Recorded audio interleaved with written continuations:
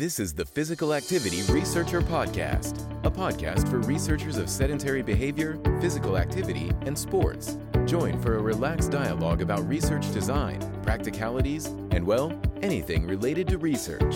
Learn from your fellow researchers useful and relevant information that does not fit into formal content and limited space of scientific publications.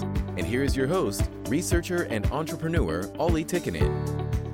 Hello and welcome back to our podcast mini-series Data Analysis for Sedentary Behavior. This is the final sixth episode of our six-part series, and in this episode we will be discussing challenges and future trends in sedentary behavior data analysis. So let's get started. So over the course of this series, we have covered a lot of ground. We have talked the basics about understanding and pre-processing our data. We have explored some of the techniques we use to analyze the data, and we have discussed how to interpret results of our analysis and what kind of tools and visualization techniques we can use to present our findings, and then we looked ethical considerations of data analysis. But as we wrap up this series, I think it's important to acknowledge the challenges we face in this field, and it will be interesting also to look ahead what the future trends could be in the field. So let's start with the challenges. One of the biggest challenges we face is analyzing sedentary behavior data. One of the biggest challenges we face in analyzing sedentary behavior data is the sheer volume of data we are dealing with. With devices like accelerometers, we can collect data every second of the day, resulting in massive datasets that can be difficult to manage and analyze. And this is especially when you have larger studies, the data amount gets really, really big. And another challenge is dealing with missing data. As we have discussed in previous episodes, missing data is a common issue in any research, and especially in this kind of studies where people need to, for example, wear a device for several days. And missing data is something we need to handle carefully.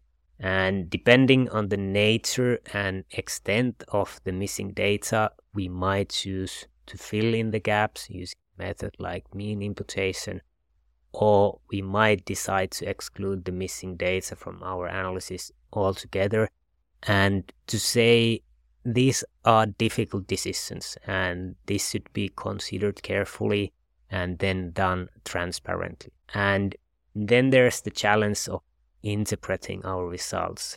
As we have seen, data analysis is as much an art as it is a science. It really requires a good understanding of the strengths and limitations of our data and our techniques, as well as the ability to critically evaluate our results. But despite these challenges, there's a lot to be excited about in the field of sedentary behavior data analysis. Advances in technology are providing us with new ways to measure and analyze sedentary behavior, and new techniques are being developed to handle the large and complex data sets we are dealing with. For example, machine learning algorithms are being used to analyze accelerometer data and identify patterns of sedentary behavior. These algorithms can handle large data sets and can actually learn from the data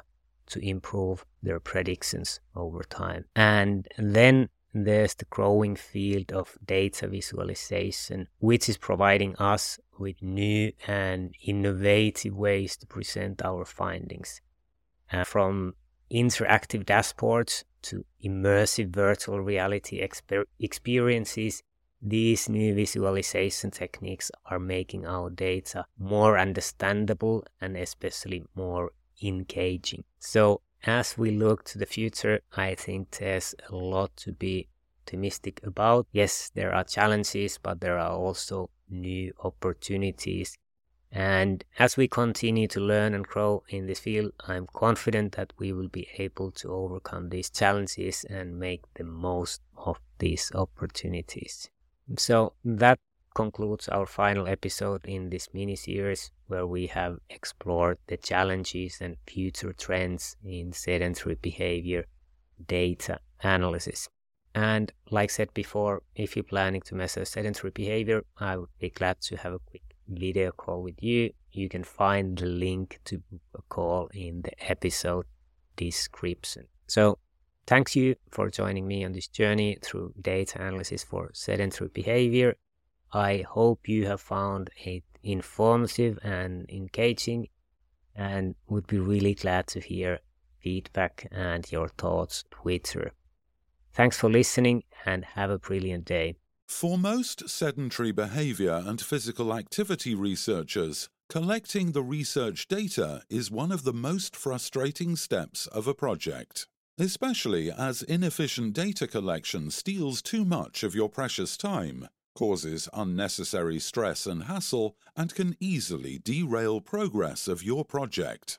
This is why we devised a revolutionary new way to collect data, introducing Fibion Sense Motion, the beginning of a new era. Fibion Sense Motion is a cutting-edge, next-generation system that allows you to easily and remotely collect, store, and manage data. Our solution features a tiny, waterproof device that captures the sedentary behavior and physical activity data, a mobile app for automatic uploading of the data from the device, and a cloud service for managing the data. Even better, all collected data is GDPR compliant, and you have access to automatically analyzed variables of activity types and raw 3-axis accelerometer data. Don't compromise on the quality of your research or the project timeframes. Discover the convenience and power behind our solution at sense.fibion.com. That is SENS.fibion.com. Fibion, created by researchers for researchers.